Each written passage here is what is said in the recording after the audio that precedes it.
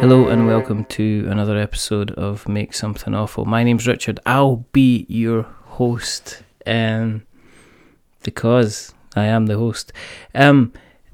Sometimes when you're speaking to people, you have a level of expectation and sometimes you have a level of excitement. Now, the person I have on tonight has been somebody who has, in their own way, has taken me through their podcast from the heights of hilarity to the kind of a depth of kind of introspection and a kind of an emotional rawness on many occasions. And try as I might, I could never ever see a connection in terms of the tabletop space. So to bring them on into a situation where we kind of had to say, have you ever looked at Monopoly? And they would have went, yeah, well, I guess I have. And that was the connection there. Then I don't think that would have worked. However, when a couple of weeks ago I was listening to this gentleman's wonderful podcast, and on a little kind of side track, they started to talk about kind of music, and then I thought, there's my hook. This is it. We're going to go all in. So this is going to be all about everything to do with music, everything to do with creation of music. Make Something Awful is, as said before, is all about people in a creative sphere and what they have done in their creative sphere regarding things that they are passionate about, the things that they love, and what's taken them from their very first to kind of what they are doing now. So joining me, I have the wonderful CJ. You might know him as CJ from Twin Humanities. You might know him as the wonderful Coffee Jesus from Twitter. So hello, CJ. Thank you very much for coming on, first of all. No, thank you very much for having me, for that lovely intro. And it's weird to be sat here and not have kind of preparation for an episode, so I ask that you look after me, please. I know. I'm very aware that it's incredibly horrible of me, because normally when I've asked your the Auburn Warrior, the associate who's full of stardust on, he just rocks up 5 minutes before and he's just like, show notes. Really? You think so? God, know those feels. There's a surprise. But I know that you're a much more kind of measured and thoughtful soul when it comes to these things. So I think I'm kind of throwing you in the deep end with a kind of a baptism of fire. But I mean, we've had a bit of a chat before this, and it is a little bit of a shame that we hadn't clicked record earlier, because we were nattering away, and it was just like we should kind of do this, because we should kind of do this. We should kind of get on with this. But yeah, I mean, one thing that comes up again and again, whether it's mentioned in passing or whether it was kind of like a featured section on the recent kind of Twin Humanities podcast, was your continual kind of love of music. And one thing you've never spoken about to any great length is kind of your involvement in the kind of the creative kind of musical scene. But to me, from what I get, music is an extremely important kind of part of your life. And do you know when it do you remember your first kind of time you kind of went, oh, and you really appreciated a kind of a piece of music? What kind of first maybe made you kind of took your breath away? I mean, I grew up in sort of quite a musical family, in that my mum was really into like the Beatles and kind of Motown and stuff. My dad was more into Clifford T. Ward and Roxy Music and the Stones and stuff. And you know, as torn as my family was growing up, I can still think of like the I think it's Mantelpieces by Clifford T. Ward has this picture of the Mad Hatter in the centre, and I can still think of Sunday mornings with that spinning on. You know, those big stacker systems which were all in one, they got sort of the smoke glass door that went tink, and then and you pressed it in, and you know the smell of bacon wafting up the stairs and stuff, and you know, my Uncle Michael was a big one as well. When I go up to Manchester, you know, you go up with sort of a massive pack of C90s and come back with he was really into his music and stuff. But I remember, I think there was one specific instance, and I think it's informed a lot of not only an early connection with music, but even the way that I analysed story was a song called The Stranger by Billy Joel, which is basically detailing that people wear masks in their everyday, and it depends on who they're with as to which one they've got. And there was, we all have a face that we hide away forever, that we take outside and show ourselves when everyone has gone. Some are satin, some are steel, some are silk, and some are leather. They're the faces of the stranger, and we love to try them on. And like as a kid, I was listening to this, and it just seemed like a superhero thing. As like, you put the mask on, you can become somebody else. It was only when I heard that like much later in life. And, it's one of those where you haven't heard a song for like a zillion years, and then it comes on and your brain's just, it's like, there are important things, like really, really sort of, deliciously knowledgeable things that maybe you should know. But somewhere in a back room in your mind, the lyrics to The Stranger are still there. And you kind of start singing along and just all the words coming out. But you're looking at yourself and you're going like, how is this happening? It feels like an out-of-body experience. And I remember listening to, like I say, that song through headphones, but I think the major point for me was the Commodore 64.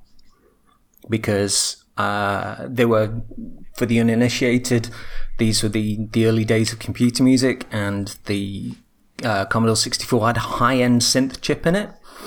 And the musicians were not only composing for it, but they were coding those things in as well, like way before, they developed music software and stuff. And these musicians were pioneers. They dropped my jaw, and I would buy games based on those musicians.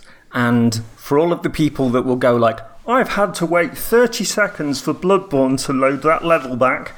There was something about, right, putting in the cassette, and then there'd be a few moments of kind of, and then music would come on, and there'd be a loading screen, but the piece of music often was completely specific, and would often be sort of an aperitif to the level that was coming up. It would be a lead in, and it was sort of, right, sit there and get excited for the next level of this game whilst listening to a piece of music that absolutely stops your breathing and just puts goosebumps on your arms.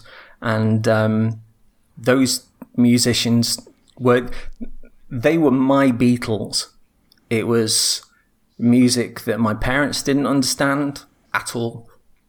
But it just, I played it to bits. And then sort of years later, like my friend Jeff had one of these, those caravan tellies that were, it's like a block, but there was a handle, and you propped it up on the handle, and there was a TV screen at the front, and then sort of a radio to the right of that. And then on the top, there was like a cassette player.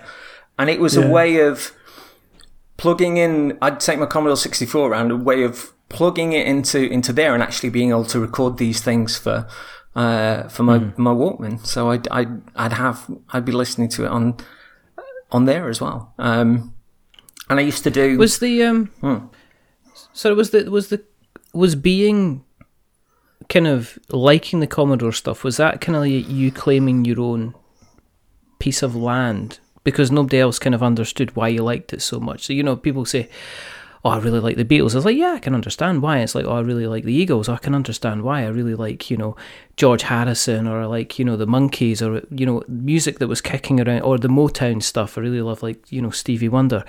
But if, as you're going into the 80s, you got kind of like the New Romantics, and then you turn around and say, well, I really like this loading screen from that song. Was it your own kind of piece of land that you could own that nobody else kind of had access to? I don't think when you're young there's really that particularly a massive amount of tribalism in that regard, because you just absorb stuff.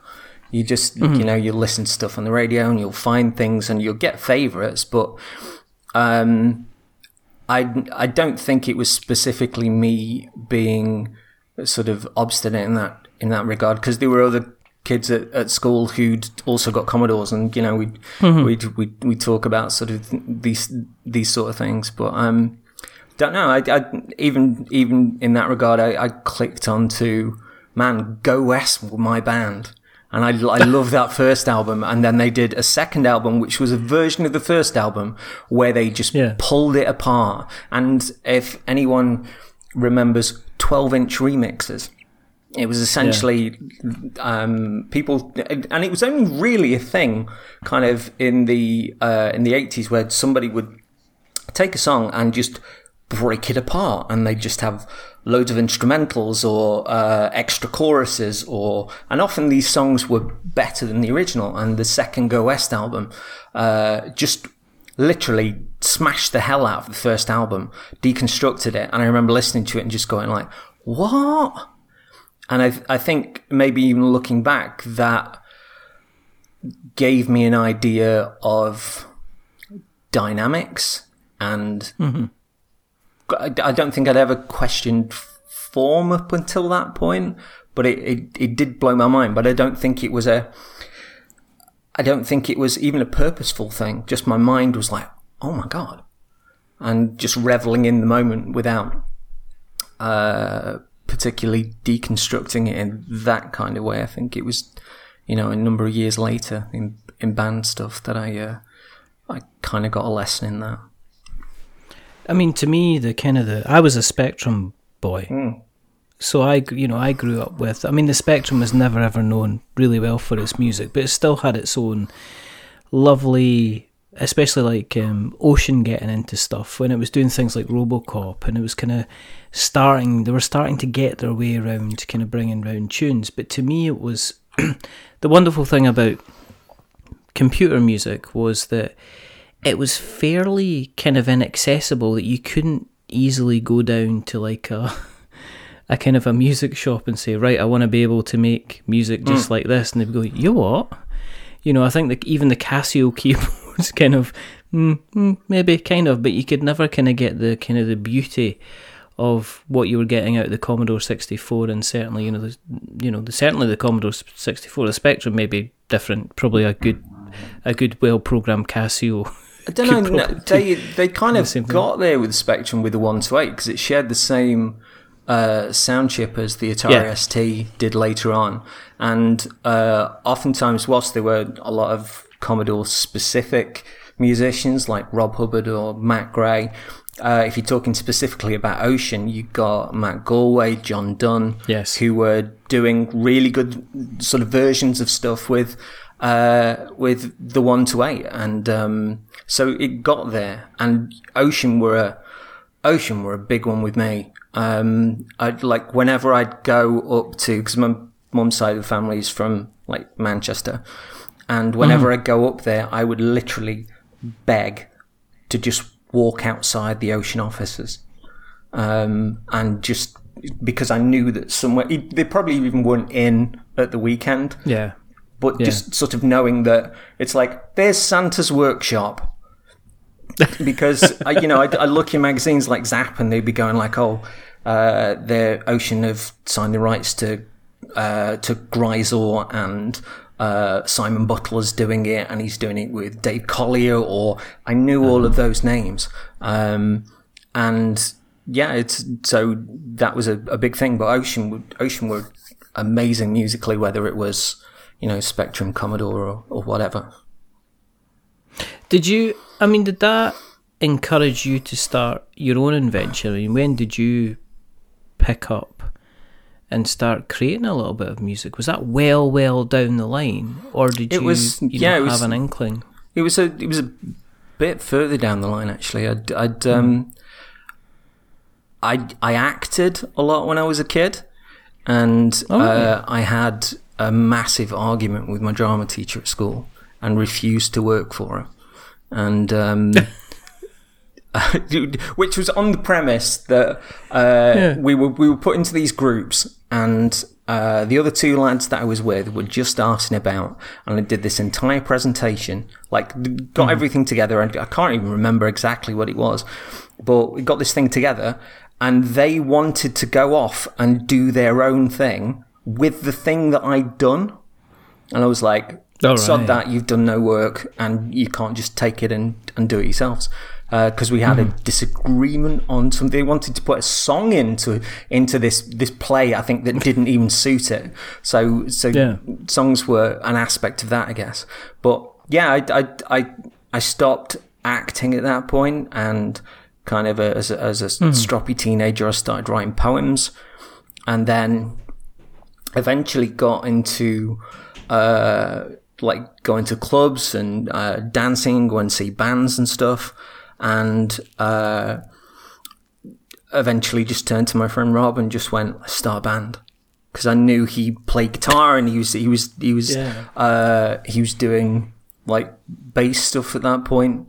And I think it then romanced a little further still, where I got this. There was a band, they never particularly made it, but they were on Geffen in the States. They were a band called Taiketo, and they were kind of somewhere between REM and Bon Jovi, like big acoustic, like rock stuff. And I loved them to pieces. I listened to them all the time, loved seeing them live, and they went away for a while, and they eventually wrote a second album, and this album was 2 weeks away from being released, and they got dropped, and my world fell out of my shoes. And there was a journalist I knew at Raw magazine at the time, who had sort of been to stay with a couple of times in London where I'd done gigs, and he was like, look, they've even gone to the point of sending out press copies of this. I'll copy you the cassette and I'll give it you when I see you in London. So he got this, I forget which, I think it might be something like Freak of Nature or something that I'd gone to see in London, and he got this album to be signed, and inside this album was this cassette, and he gave it to me. And all through this gig, as much as I enjoyed it, I knew this cassette was in my pocket and I shouldn't have it. And I eventually got back in the wee small hours of the morning and put this cassette on and just cried as the dawn came up, because I got it. And as the story goes on a little bit, they eventually got an independent deal for this album, and they were coming to Nottingham to do a signing, and I took my wall with me, and I went in. There was a queue outside, Wayhead Records as it was then, and there was a queue outside, and I took it all in. They were like, "This is amazing. Would you mind waiting until we've seen everybody else and we'll sign everything?" And I was like, yeah, of course. And I stood there sort of chatting with him, and particularly like Danny, the singer, had got like a Ghost Rider t-shirt on, so we started sort of chatting comics and stuff, and got everything signed, and they were like, well, what are you doing after this? And I was like, I'm going to wait for the gig later on, and they were like, do you want to come back with us? What? And so I went back to Rock City with them, and they were really nice, and I watched them rehearse, and they did a load of old Motown covers which weren't even in the set. And then they were like, we've got to go and get ready for the gig now. We'll see you in a bit. So they then came to me after the gig, and they were like, what do you think? And I was just, starstruck, spellbound and stuff. And they were like, you coming to any of the other gigs on the tour? And I was, I'm going up to Bradford in a couple of days' time, I think it was. And they were like, whichever shows that you can get to, you guest listed. What? And that just blew my mind, that my favorite band in the world treated me as though I was the most important thing in the world. and that meant everything. And like Danny and I stayed friends for a long time. That guest listing for that tour lasted for every tour, which was really crazy. Wow. And even with the band I was previously in, because I sang with him on stage at a certain point as well, but my last band, the last gig we did together, was supporting him, and it was just kind of lovely to be playing in front of a crowd in Sheffield, as it was then, and to just look to the side of the stage and see the fella that made you want to kind of form a band in the first place. Amazing. Just looking back and like throwing you a smile. It was great. But yeah, that's long-winded story, but it's worth telling. But there was a certain romance in that. And oh god, they were even on. There was some sort of rock show. I think it was Raw Power that was on 2 a.m. or something. And there was an interview with Tyketto then, before sort of I'd met them at that at Wayhead Records, and they referenced a fax that I'd sent through. No way. And I was like, no. So that made me even more excited for kind of that returning gig, but I had no idea sort of what was at stake. So there was a little storytelling in my romance with music then, and I started writing, didn't really know what I was doing, but that wasn't, I don't know, you make a lot of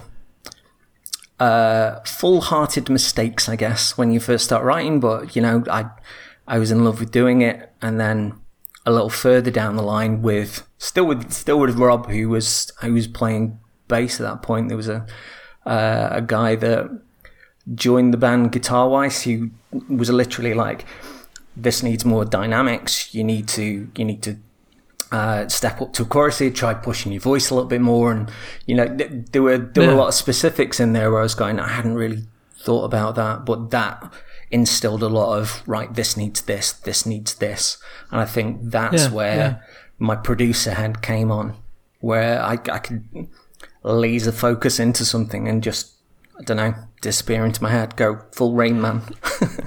So how old were you at the time? I mean, were you kind of late teens, early 20s when this was all kicking off, or was this a little bit later down the line? I think the Tyketto stuff was probably about 18-ish. Wow. That must have been mind-blowing to be that kind of age and know that you're kind of on the guest list and you can just rock up at a venue. Because I know people that would, they would give their right arm to kind of be in that situation. Well, did you ever kind of feel a bit, kind of go, oh, I'm here. Oh, why am I here again? It was lovely, and the one hand, and I never took it for granted. But part of it was, the adventure. Like Rob had this old Vauxhall Chevette, I think it was, like saloon, metallic blue, called Bullet, and Bullet impossibly, it was his first car. It cost him about £100, and impossibly got us all around the country.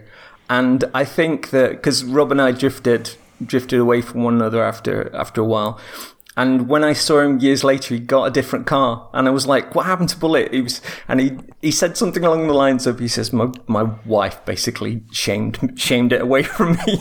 Oh wow! Well, yeah, Bullet got us all over the place. But part of the romance was getting in the car, putting some songs on, catching up, having a chat, rocking up at a venue, meeting up with people, like not just sort of band folks, but other fans that we knew and we recognised that were sort of following them around the country and stuff. And then they would just, it was fairly cheap to go and see sort of artists as well. A lot of artists came over from the States at that point, so you'd impossibly see artists in really like Disco 2 as it was in Rock City. Like I saw this big rock band that were, again, they didn't quite reach the stratosphere, but they were a band called Giant that I loved, that just had this massive production sound. That rings a bell. And the singer-guitarist was a session guitarist and eventually went to be a session guitarist again.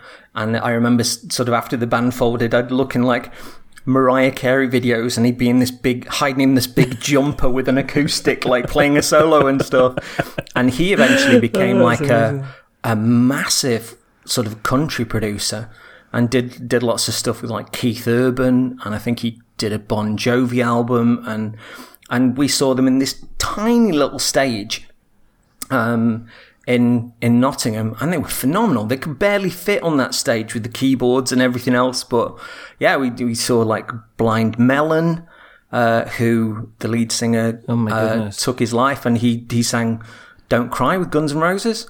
And, you know, there'd just be so many bands that'd be rocking up there. And the venue itself was fantastic. Even on rock nights, you'd get... It's the only time I've ever seen a DJ play a crowd like a strategy game, where you got your mixture of people like your pop rock stuff, your grunge, your glam, like, you know, various different groups, and he'd tire them out.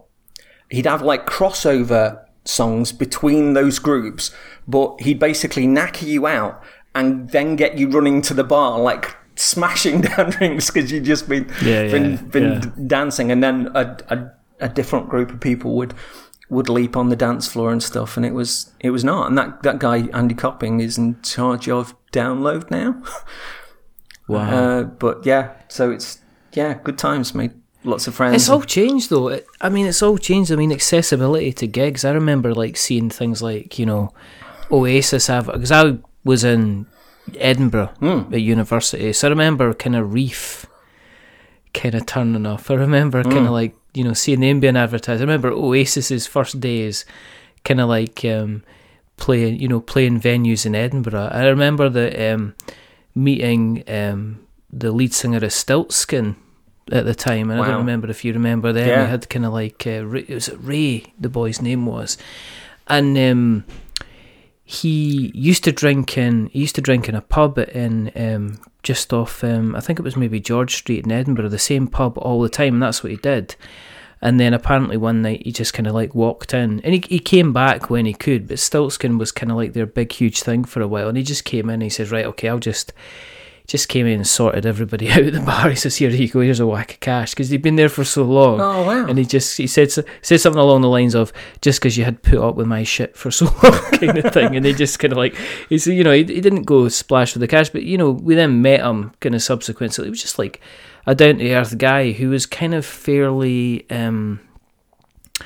philosophical about where they were. He was kind of aware that they'd scored this huge hit with regards to the commercial, and he wasn't quite sure of where things would go. And I don't know I'm ignorant enough that I don't know what happened to them. They released their album. They did. That was back in the day where you could release an album and you could make some money. And I'm sure he did well at the time. I don't know what the guys kind of do now, but Edinburgh was always this kind of hotbed, and there was always kind of bands kind of going around. I mean, one thing, were you primarily singing, or were you, you know, yourself then? Yeah, I was singing at that point. Yeah, I mean, I'd always say I'd always written sort of poems and stuff, but and you know, going back to what you were saying about the fella in Stiltskin, I think there's always sort of a degree of imposter syndrome within a lot of the most creative people.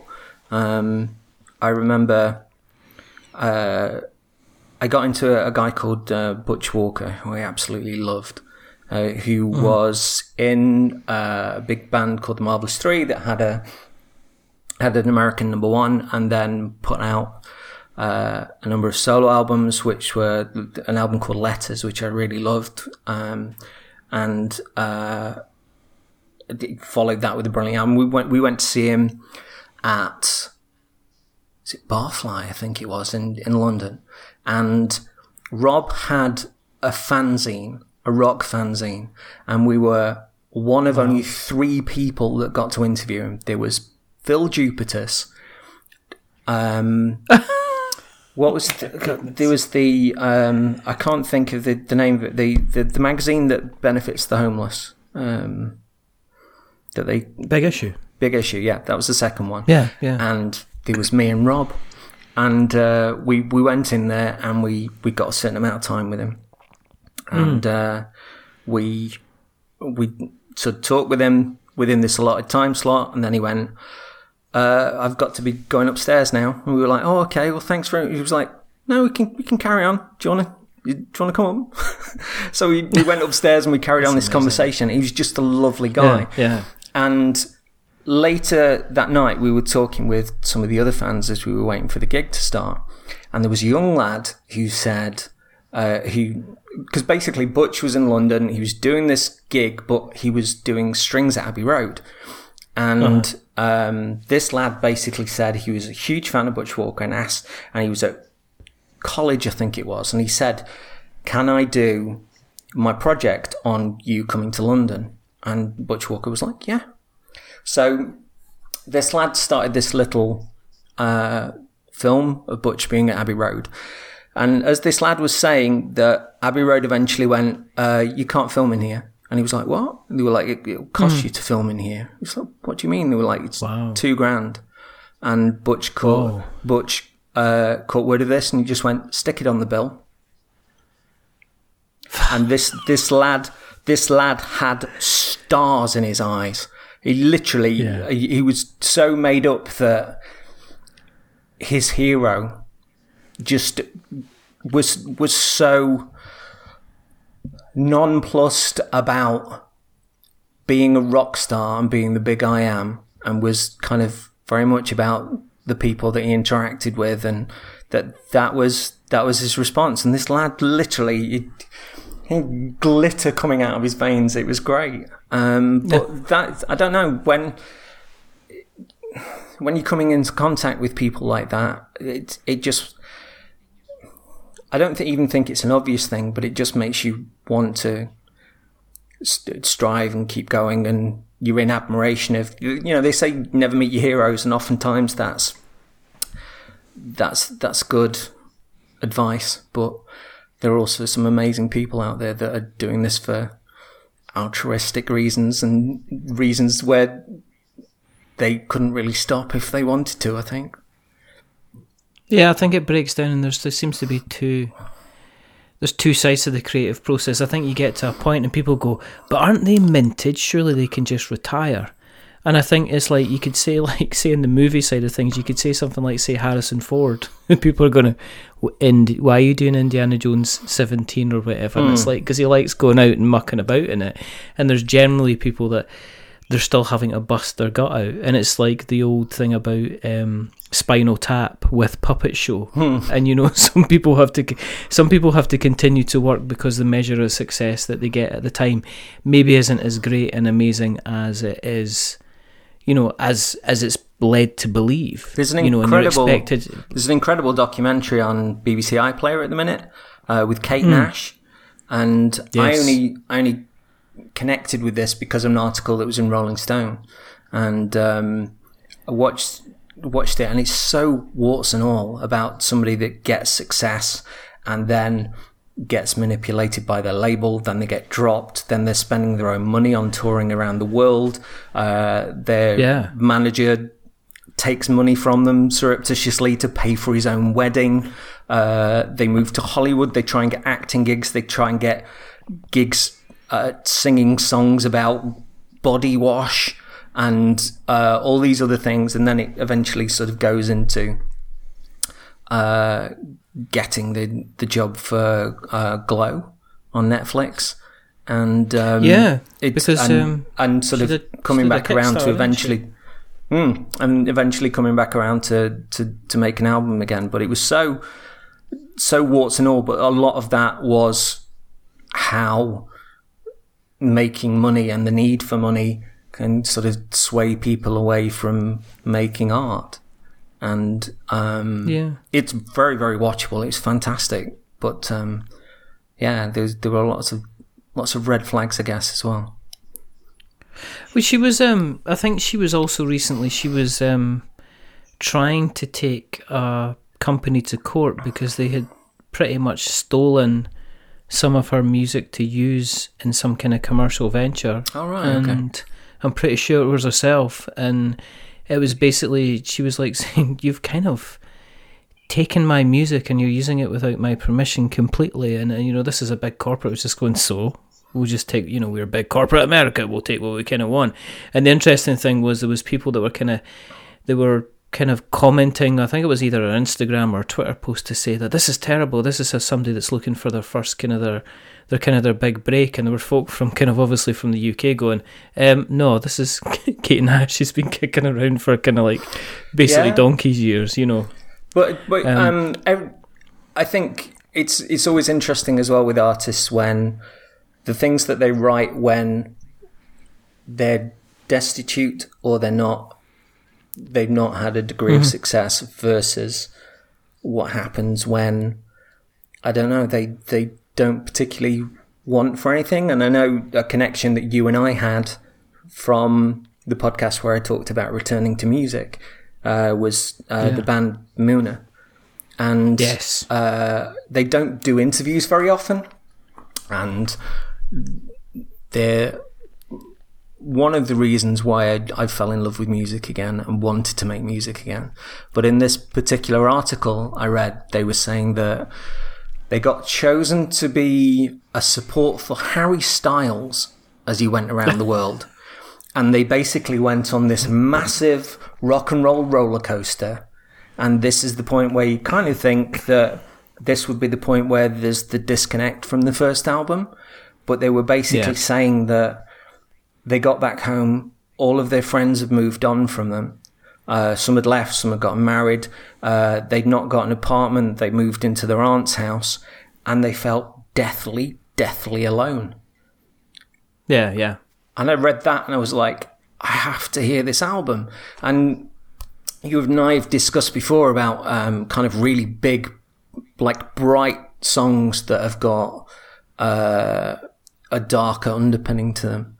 And the first single from the second album is like a big dancey kind of sing-along stuff. And then about the third listen, you go, oh, this is somebody that's resisting suicide and is kind of looking in the mirror and is trying to find a reason to go on. And I was like, fuck. And, I love that kind of, that honesty. If something's got a legacy, if I can find a degree of storytelling underneath or between any of the songs on an album, I'll keep digging. And that band is one of the reasons why. Sort of a level of honesty to the degree of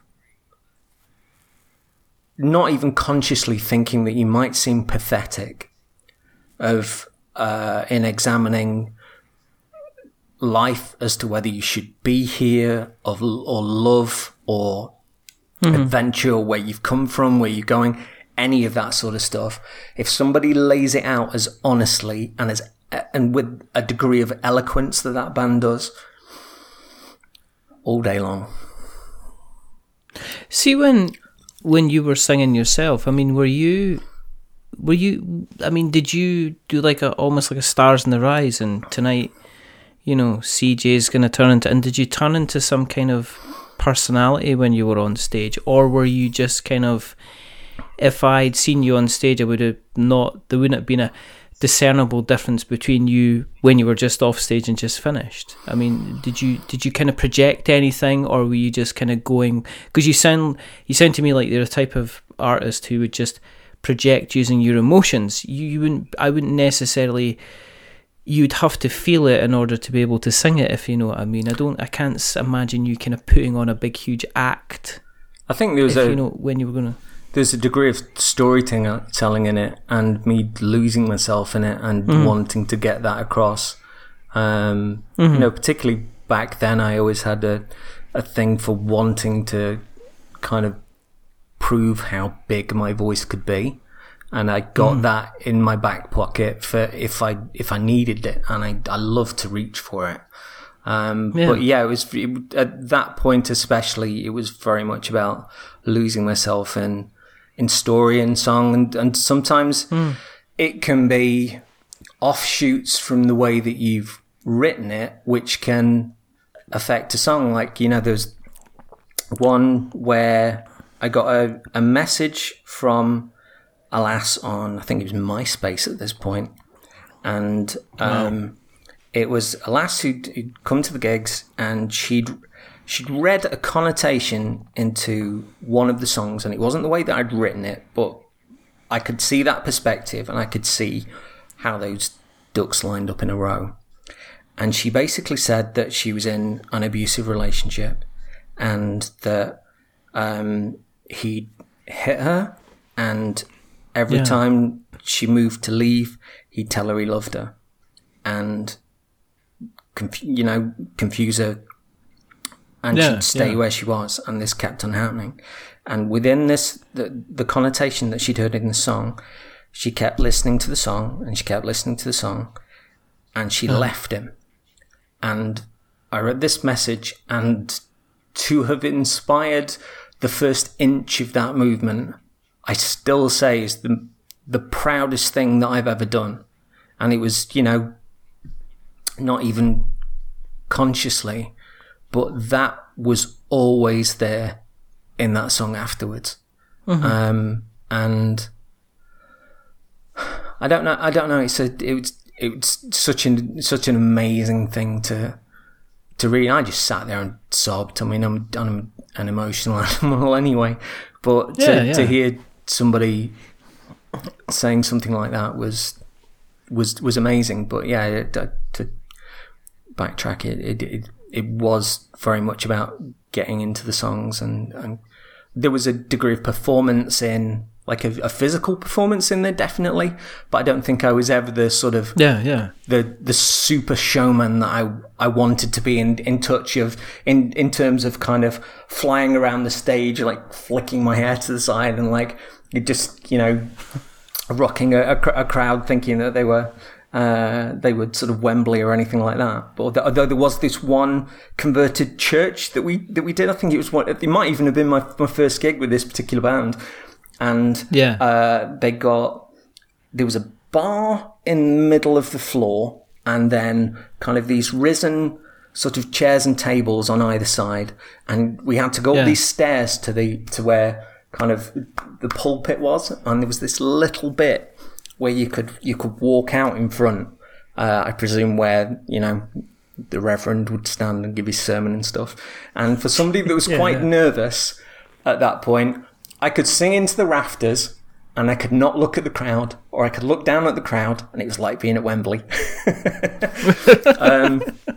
But yeah, there was certainly a more of a physical performance at that point. But I think going back to like my childhood love comics and books and stories and stuff, like once I started writing poems and then lyrics, and then almost as an evolution of the acting, like with actually being on stage, there was storytelling was always something that was super important to me, and the honesty of getting that across. Was it musicals you did, or was it primarily acting? I mean, did you do the kind of the usual West Side Story kind of stuff like that as well, or is it? I did do Charlie and the Chocolate Factory, where I was Charlie Bucket, and I've got a cold ticket and all that sort of stuff. But yeah, it was never kind of, you know, oh, I think my son's going to RADA. It was anything. Yeah. It was just me kind of loving acting. But yeah, it was just something that I enjoyed as a blighter, I think. And I mean, going forward, as you've said, is that the band eventually, you know, you stopped. There was something that stopped you from making music. Yeah, there was. And I mean, there was. It's a difficult thing to adjust at the time to that. To kind of like saying, well, I'm not going to be doing this for a while on a regular basis. I don't think I knew at that point that it was a full stop. I mean, there've been various sort of bands along the way, and kind of there was a few years between kind of that final band and, you know, the one that came before it. This one was, you know, the last that I was working with, moved up north, and you know, had our own sort of commitments up there, and we ended up sort of drifting apart and stuff. But the connection, the great thing within that was we got completely different record collections. And what came out in the middle of that was neither her or me. It was just kind of chemistry. And it also meant as that went along, the weirdest thing was that often it was the stuff that she'd write lyrically that I connect with the most, and vice versa. But it also meant for like amazing mixtapes. Like, I think you'd like this band. I think you'd like this band. And we did a trip down south where I was going to visit somebody, and she was going with a partner like to another point of the country, and we were sort of splitting off at a certain point. But we got like 50 songs each, and we made however many CDs, and it was like, one of mine, one of yours, one of mine, one of yours, one of mine, one of yours, CD filled up, start the next one. And we literally went all the way down south and then back again on these CDs, and it was great. Wow. But yeah, that was the fun part. But I guess with having that funnel for emotion, because, you know, of being able to write something down, and sometimes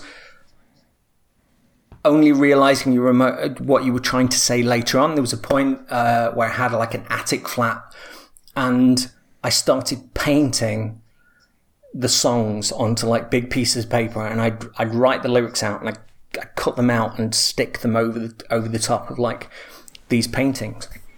And oftentimes I'd be lying in bed staring at these and just going, oh, so that's what I meant. So there's, you know, it sort of spread itself out into other stuff. But with that gone, it was very difficult, because I think I didn't go to see any more gigs after that.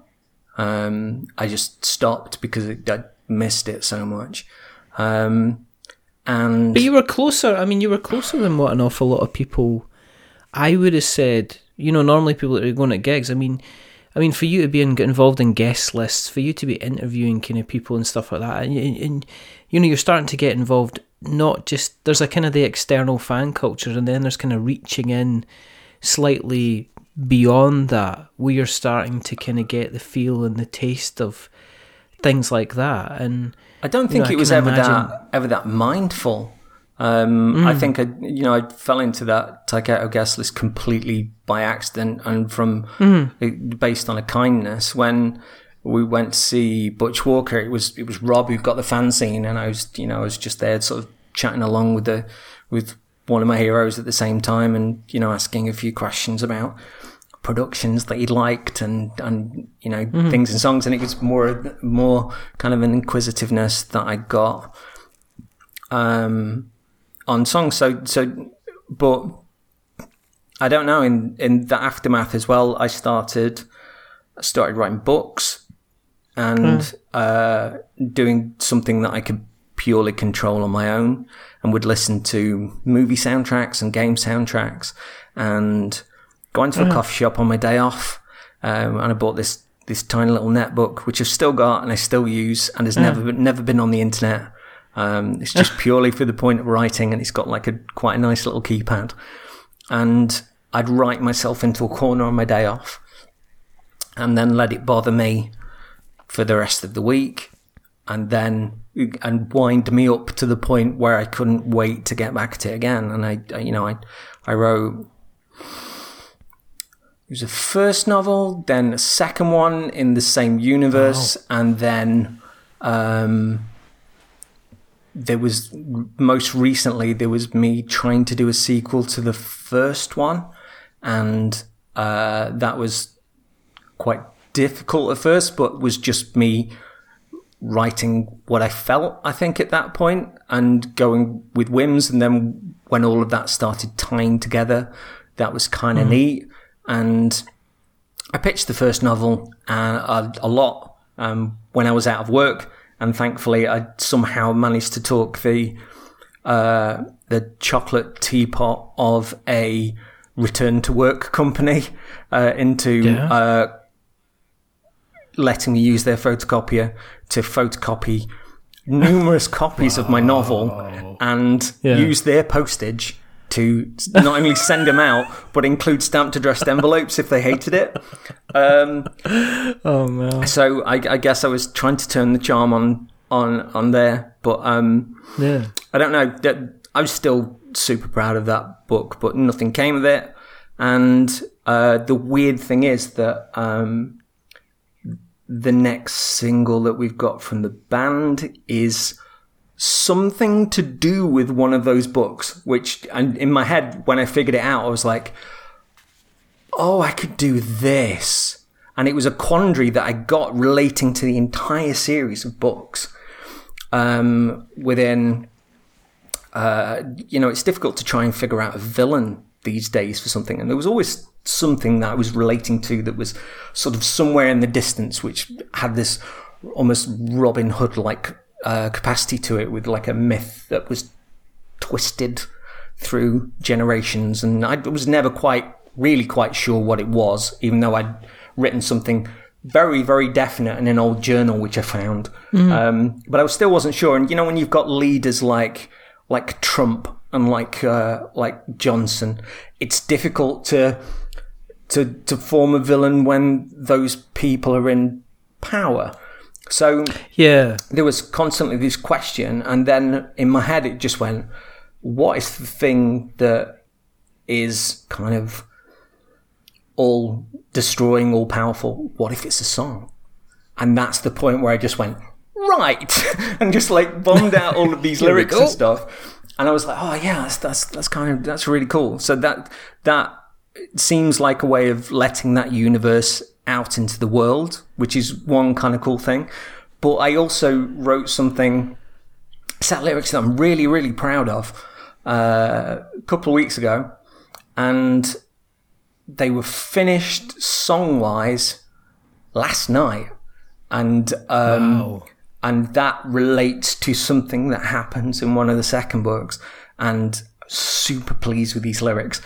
And when I managed to get them syncing with the music in the way that I wanted to, it was one of those things where I was like, and I was saying to Luke, like, I was really getting into the zone with it. I had these things where there were a few points where I really wanted to belt things out, and then my neighbours came back and it was 10:30. And I was like, and I was like, I can send you what's there. It's all there. I just had to pull back a little bit because I couldn't really sort of sky it and stuff. And I was like, but I'll send them to you if you want. And there was just silence. And I was like, maybe it's just me that's being giddy about this. I'll go to bed. And he was like, I was just washing up. I didn't know you were gonna say that. I was like, yeah, that's fair enough. But I sent it early on tonight, and we both got sort of very excited with it. But yeah, and having to come back around, after the previous band had finished, everybody seemed to want to do, say, whatever was in this week. Like, looking for a singer, Muse meets Foo Fighters. I know exactly what that sounds like. I want somebody with a complete different record collection to me. And that was one of the things that kind of kept me away from stuff. It was either that or cover bands.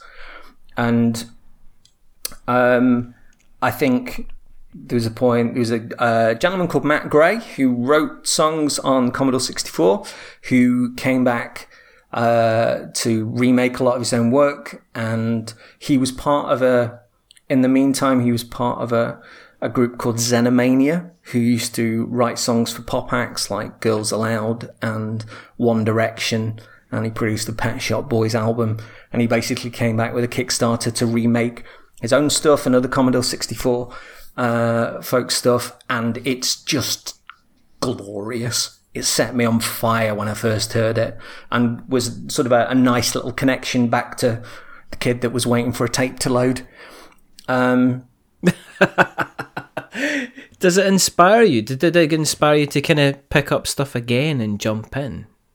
I mean, how do you write stuff? I mean, I guess this is, you're telling about, well, we just did this and just did that. At the point where I heard Matt Gray's stuff again with the Reformation albums, I was just sitting there and just literally goosebumps and giddy and just enjoying tones and things that I remembered, things that I didn't, and just hearing them in a whole new way, but having that connection back to being a kid. So there was that sort of that line of string, that sort of, there was a can in the real world, and then there was a load of string back to another can, sort of when I was a kid, and there was a connection. We were talking. There was the Mooner album that you and I connected on after the podcast, but that taught me lyrical honesty and stuff. But it was then meeting up with somebody who had a very schizophrenic style of making their own music, which I completely admired. And when we did start writing, it sort of, we work on very different frequencies that I don't work in the same way as he does. He doesn't work in the same way as I do. But when we start putting ideas into, when we do our own thing, there's often like a really interesting mesh where I don't know, there's these moments of kind of connection, and it's neither of us and both of us. But then when we start working on mixes and we sort of start laser focusing on what it needs and what it doesn't, that's where it becomes interesting. But yeah, we started out at first when Luke asked if I wanted to do something together. He sort of sent a piece of music over, and it was only about 2.5 minutes long. And I'd written some. I'd woken up. That was it. I'd woken up from a dream early that morning, and I'd written something down, and it was very vivid in this dream. And I woke up, and after I'd finished writing this, and I made a coffee, I went on Twitter, and he says, "Oh, I've sent you a piece of music," and that was the point where I realised that what I'd written down went over it absolutely. Wow. And so that was the first point where we kind of sat back and we just went, this is interesting. We kind of like each other. Let's sort of pursue this. Yeah. And he'd send me pieces of music, and I'd be, the art of sort of writing lyrics for me is, I'll go out to a coffee shop I've got a beautiful journal. It's like sort of thick, almost card-like pages, like papyrus. It's amazing. And I've got these glitter gel pens, and it's like writing in magic on tome. And I've got very unusual handwriting anyway. I was told as a kid that I couldn't write in capitals. I had to do joined up writing, so I did joined up capitals. So my writing is sort of quite swirly, but it's like, what mood am I in for writing these lyrics? And it's like a mood ring. I'll just pick, this one's going to be quite emotional, purple. So I write lyrics in a coffee shop and listen to music, and then I'll have that little netbook there, and oftentimes it's taking what's on the page and then putting it into a Word document, but I'll be very mindful of not just alliteration, but punctuation, like putting full stops in here and there, and just thinking where I can pause and drama and stuff like that. Luke will send over ideas and sketches that he's had with pieces of music, and at times it's like the other day with the new song that we got. I got these lyrics that I was crazy proud of, and I was going through some of these pieces of music, just seeing which tone might fit, or if there was anything when I'd read along in my head where I could connect it with. And I'd find these drama points, which were these kind of connections between story-based moments in the lyrics and points where there's something in the music which changes tone or is about to break into something else, and get a timestamp on that, and then see in my head how the words will flow to get to that point. If there's anything I need to take out, if there's anything I need to put in, and try and break it down to that.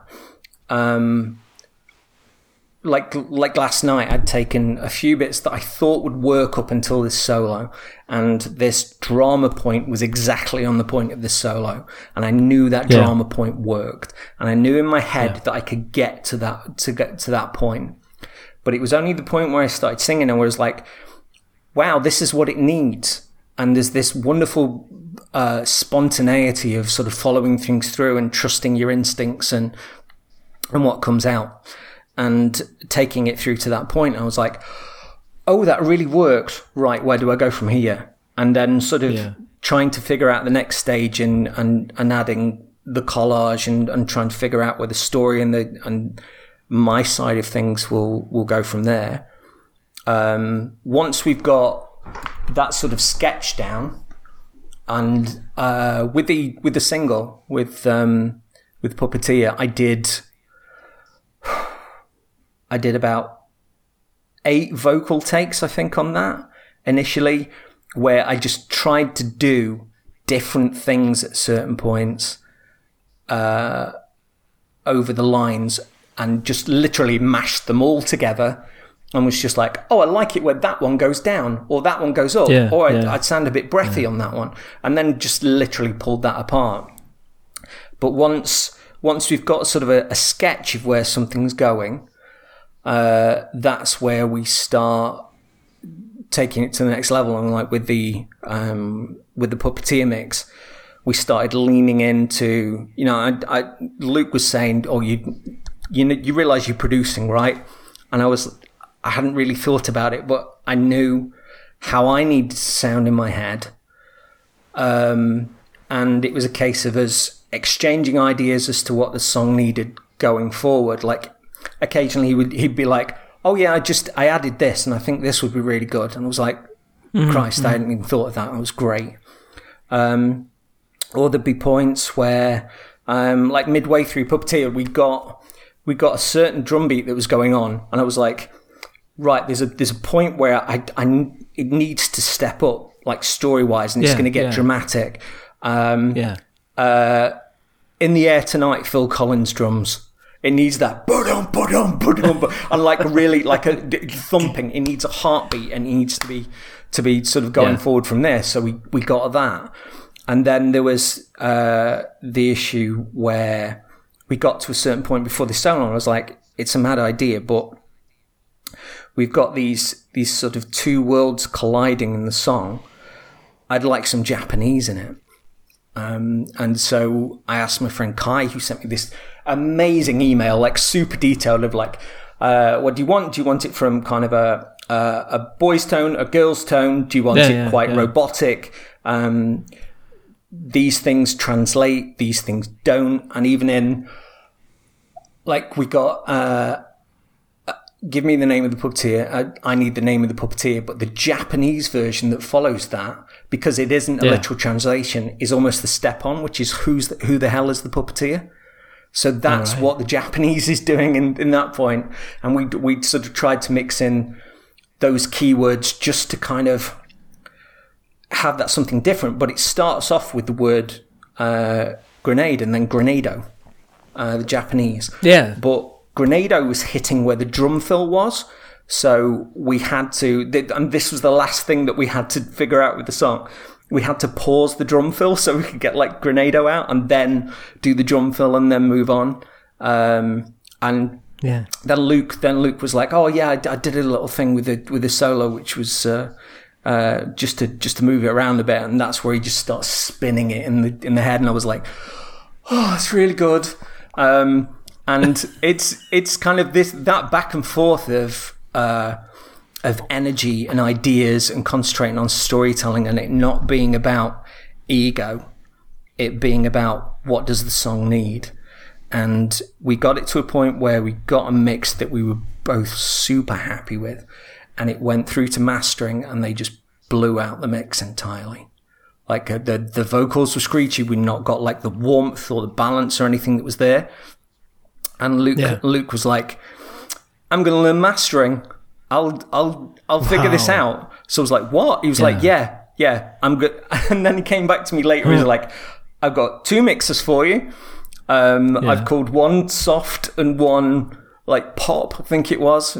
See what you think." And he rescued it. And I mentioned earlier about the level of sort of schizophrenia in the songs that I heard early on, which I completely admired. Just lots of different influences and tones and ideas and creativity, but it coming through in a whole. But the lad's a joy to work with, and there's no ego there, but there's a definite like a confidence between us, and us both sort of hyping one another up of going like, "Oh, I've done this. Oh, I've done this. What if we did this? Oh yeah, I did that, but I also did this as well." And it just makes it so,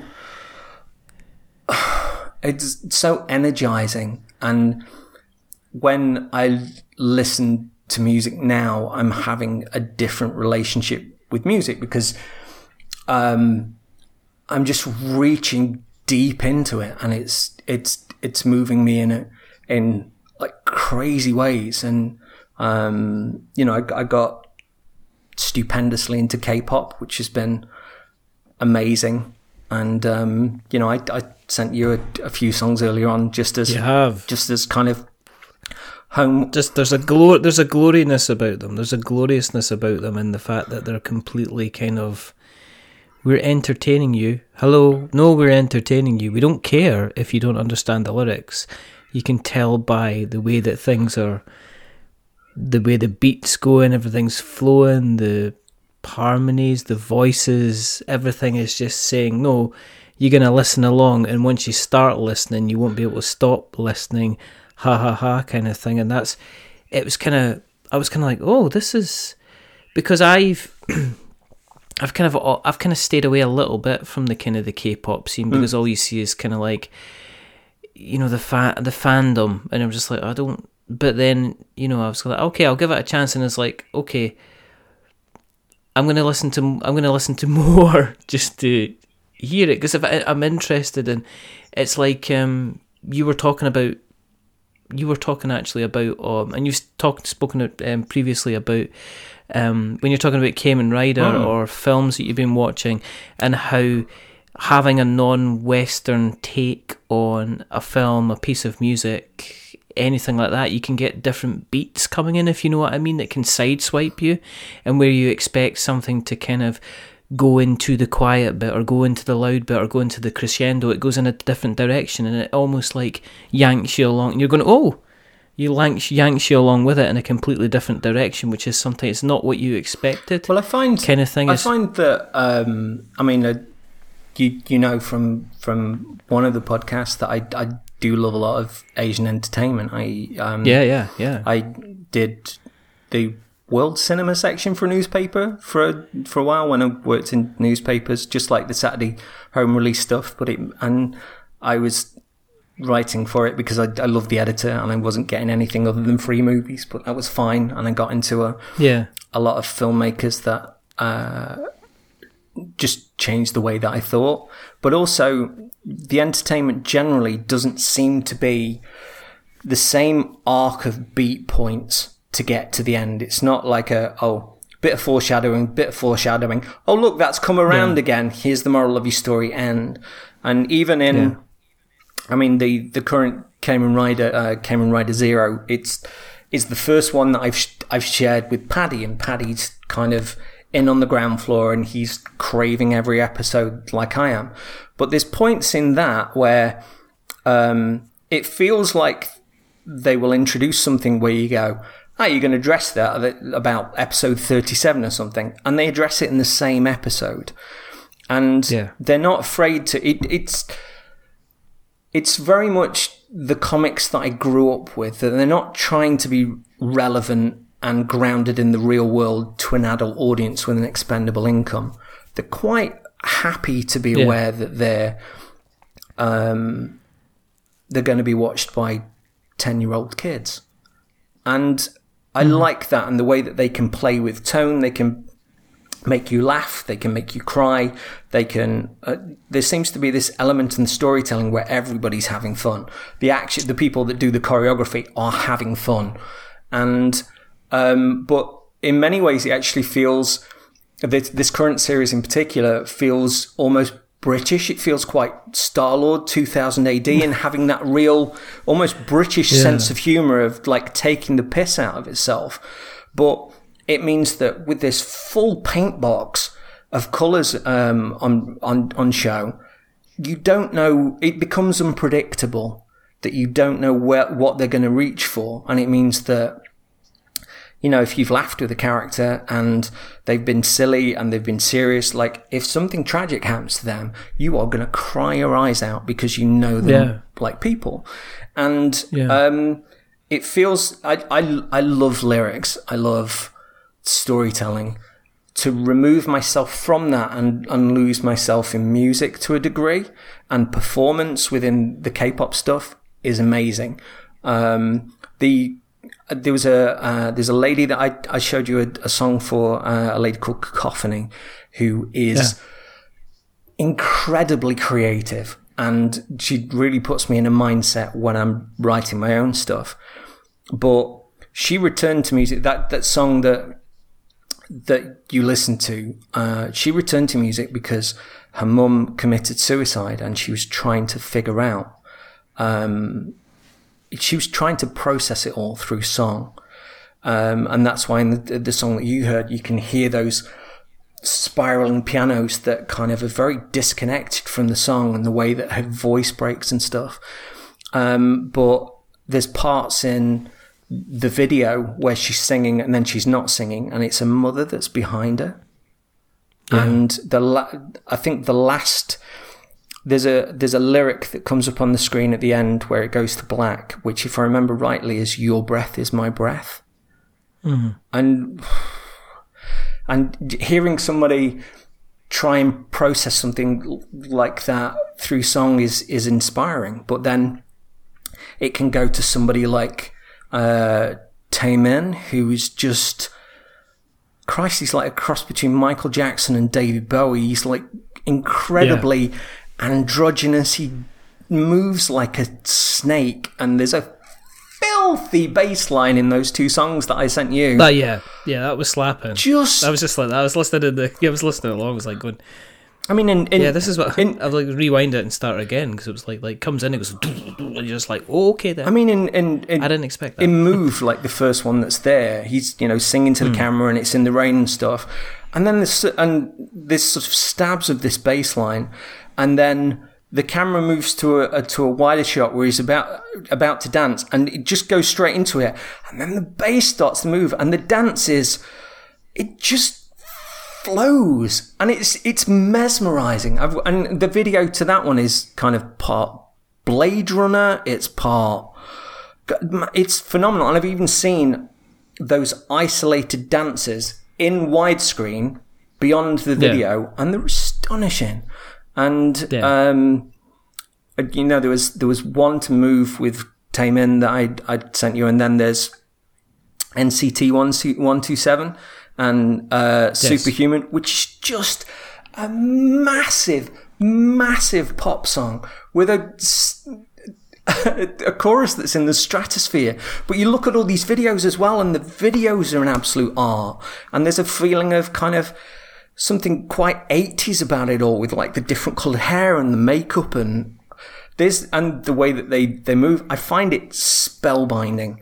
And I've watched quite a few reaction channels. Like there's a channel called React to the K, which is classical musicians listening to K-pop songs and explaining what's going on structurally, and that is really weird compared to Western songs a lot of the time.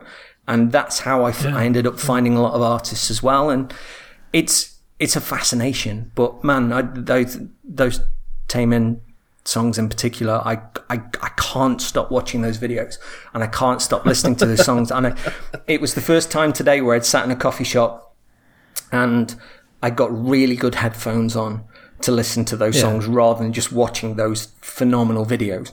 And I just sat there and it just felt like I was pushing my gravity down through my legs into the arse of the chair and just sort of just steadying myself and trying to look human as I was just that bass line. My God. But yeah, it's weird having a love of lyrics, but then being transported out of it to somebody singing mostly in another language, and I suppose deciphering emotion and intent and structure of songs and all of those stuff at the side. But it's a continual fascination to discover someone new or something new, and so there's a kind of ravenous desire to find those things. But there's a definite passion in your voice as you've been talking about, like what you've been doing, you know, yourself and kind of getting back into music again. Is it a case that the slice has come back into your life and you goes, oh,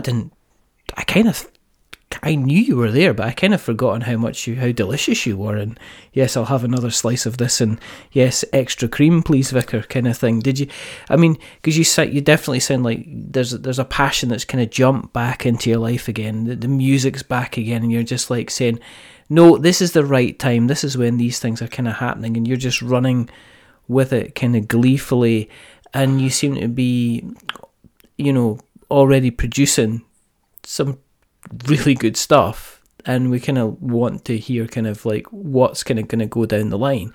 Do you feel kind of you've got a focus back that you've kind of, you know?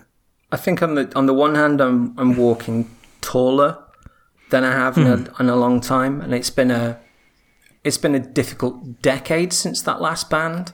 Those who know me and know the podcast, the last 5 years have been very difficult, and passing a number of things that happened, and even, you know, overcoming desire and anxiety and depression, all that kind of stuff. It's all in the mix.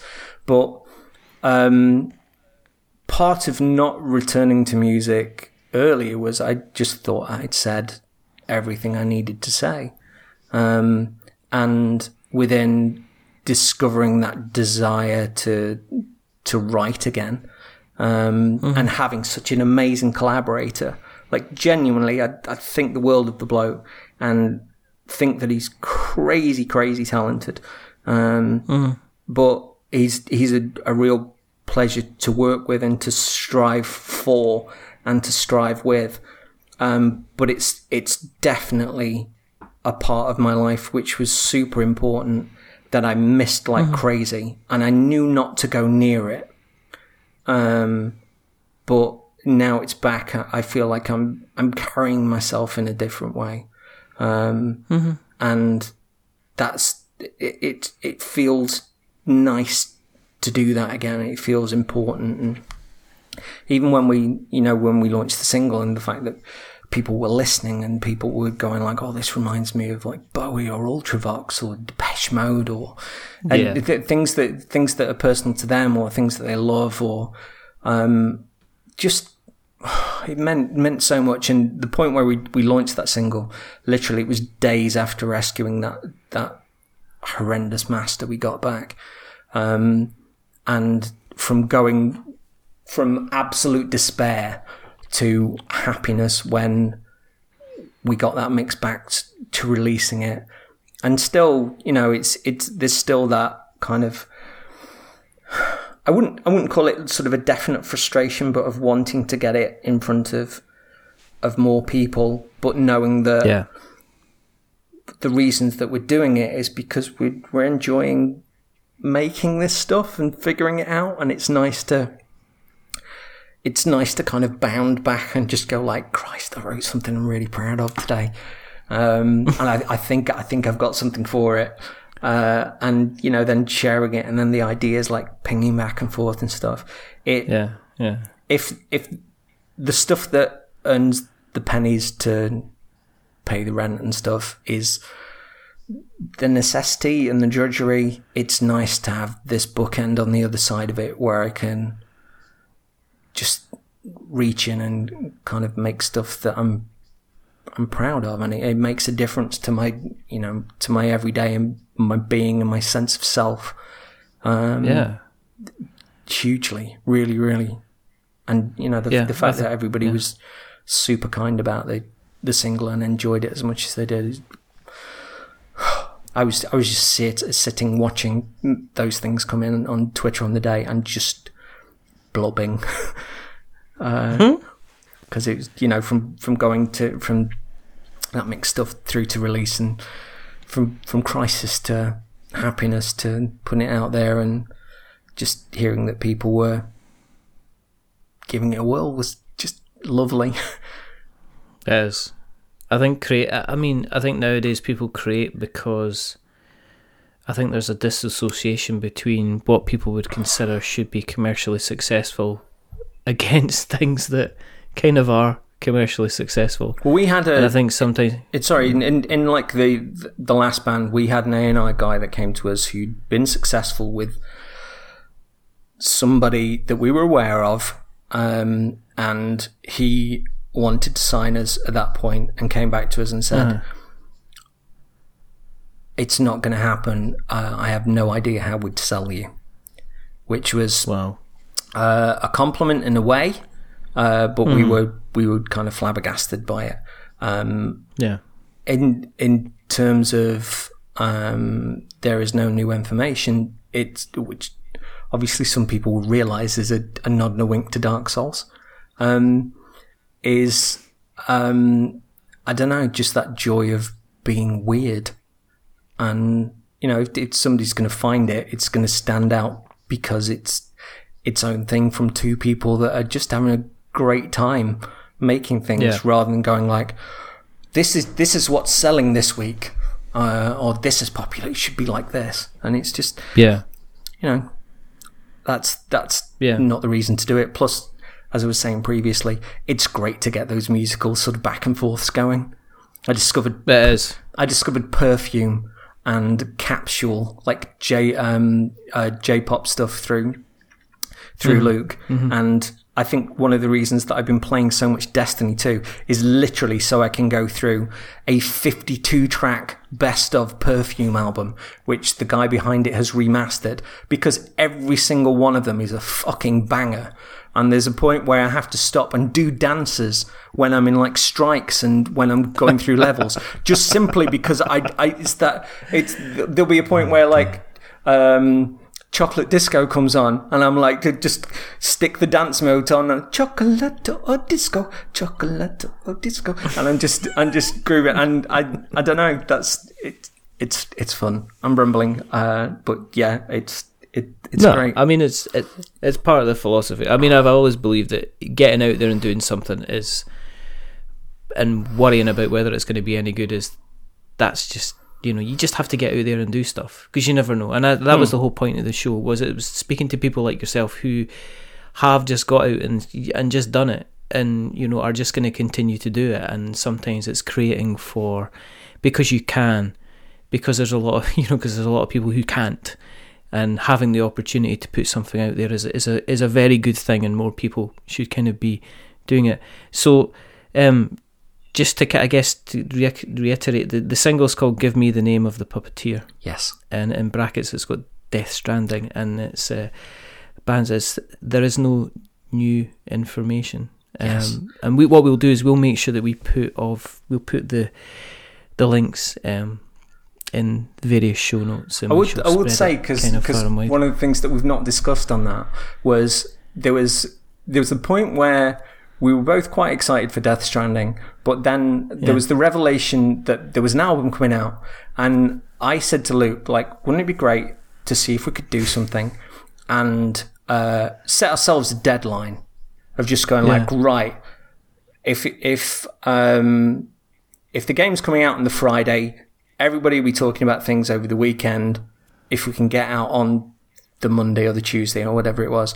That would at least give us a point where it's like, right, this is when we've got finality. This is what we're working towards. And I think, again, like early on, I was like, or soon after that, I was like, I think I've got something. It's if you know the game, you can probably pass it. If you don't know the game, you probably just think it's a little bit weird. But yeah, and that was it. And then it was a case of sort of assembling the song, but it was coming. It wasn't coming from a point of, oh, you know, we'll try and jump on this bandwagon. Although, you know, it was a cool thought if we got a decent song together to go, right, we'll see if we can throw this at Kojima or any fan base or anything like that and see if we can stir something up. But it was coming from a good place. And I think early on we knew that there was something song-wise that we wanted to persist with, that we were kind of onto something.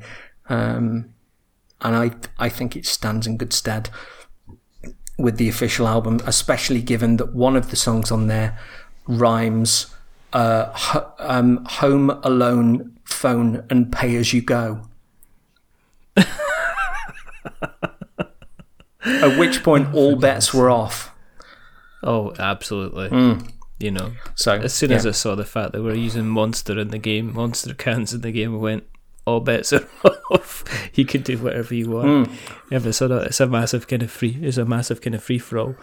I mentioned at the top of the show that you are part of a duo of one of my kind of favourite podcasts out there that deal in two sides of a familiar geek story. One of them is anything video game related, and you talk about various video games, and you've got the other side of the story, which is you're talking about popular culture that you guys, you and Mr. Daddy Stardust, I think we should call him, kind of enjoy, which is Twin Humanities, which I am just going to say it is a fantastic podcast, which is full of passion, full of joy, full of wonder, full of just extra little bits that make you go on little internet searches for various things that are out there that you didn't realise that were out there.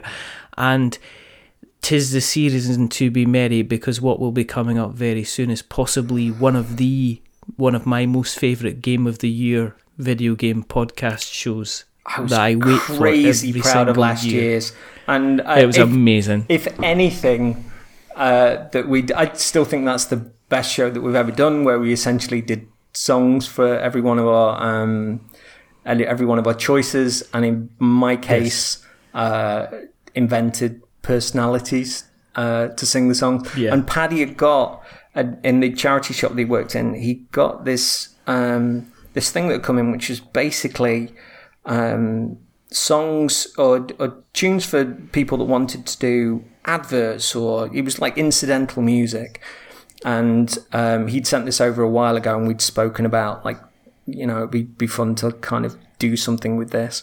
And then I think there was certainly a momentum in doing that, of just going like, it's been a while since I've sung before, and that was kind of fun, even if I was doing kind of a Cockney guy singing about Tetris.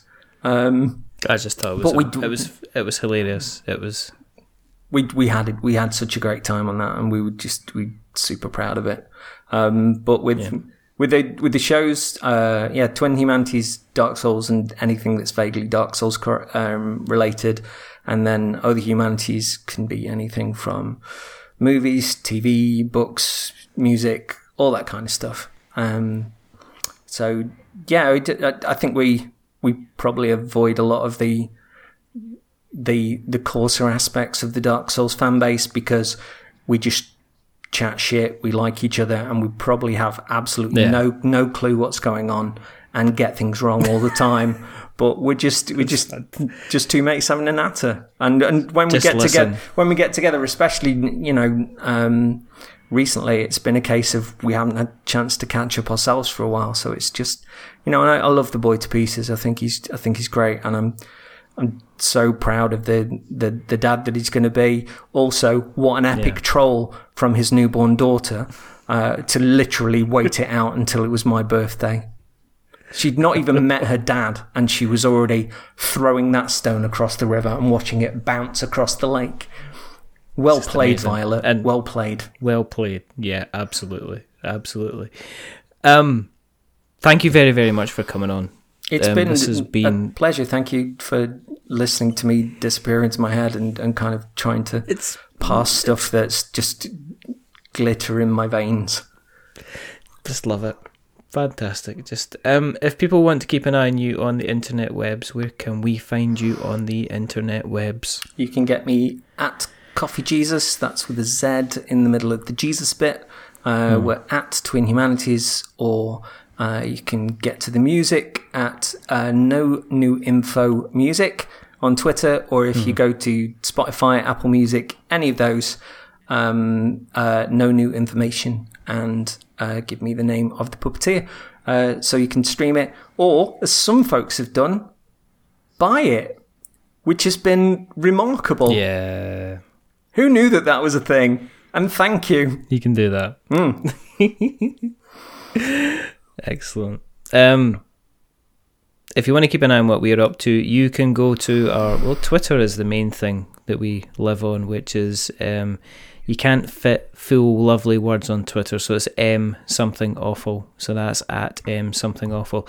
If you want to send us an email, if you have listened along tonight and you says, well, I'm in the creative person and I would like to come on, and we'd love to speak to more people who are involved in kind of creating anything at all, and if you'd like to have a chat, then please jump on board and say hello and we can get you on the show. But you can email us at makesomethingawful@gmail.com.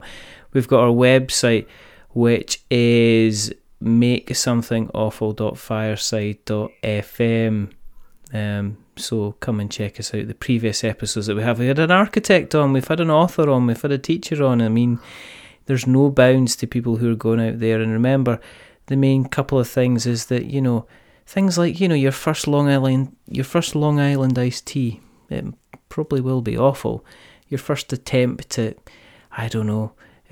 stained glass windows will be probably pretty awful. Your first attempt at laying laminate flooring is going to be pretty awful, but you can't get to your 50th until you get what we'll say in that regard, sorry, I'm going to disconnect you from this because it's just reminding me of something, but there's I'm a really big fan of Haruki Murakami, and there's a bit in one of his novels where this guy is reconnecting with people that he knew, and he goes to visit this girl, and she's moved to Finland, and she's got a couple of children now, and she's married a Finnish gentleman.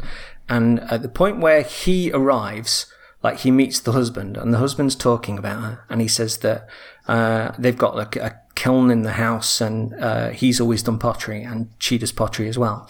And he said that the stuff that he does is very polished, very very refined. He's been doing it over a number of years. He knows what he's doing. He knows what to look for, and there's a perfection there. He said that the things she got into it because she was curious, and she does it out of love.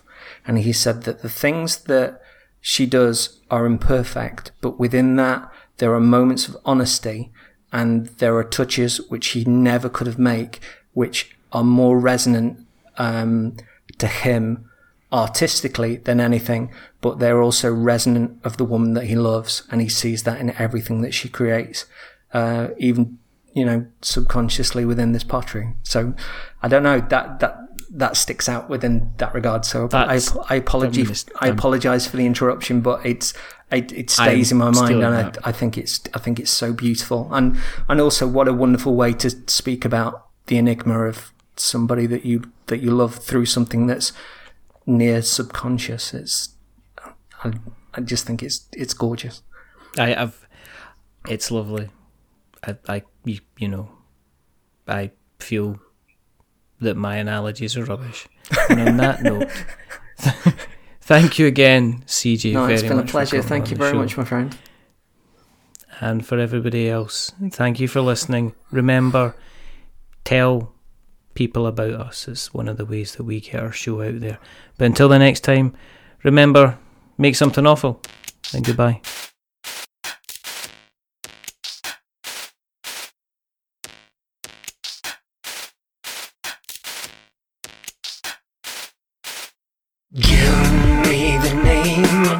puppeteer. Who do I speak to turn all of this around? I feel I'm walking with the inside out, the outside in, and all I know is the loneliness of lush green fields, the kiss of rain, such horror in the mire. Unseen hands, and holding my breath, way beyond my lungs giving out. Lost like a child in the holidays, shark-toothed rocks, the sunshine's ray. I rely on that core of me, beyond all Advil and reasoning. I need the name of the puppeteer.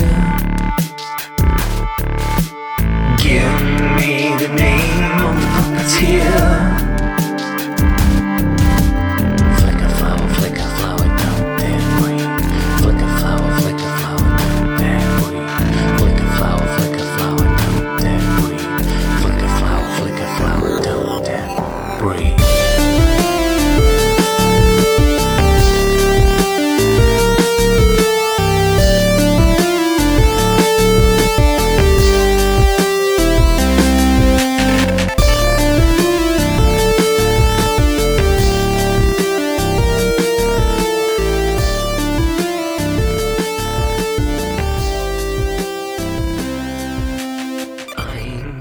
The name of the puppeteer.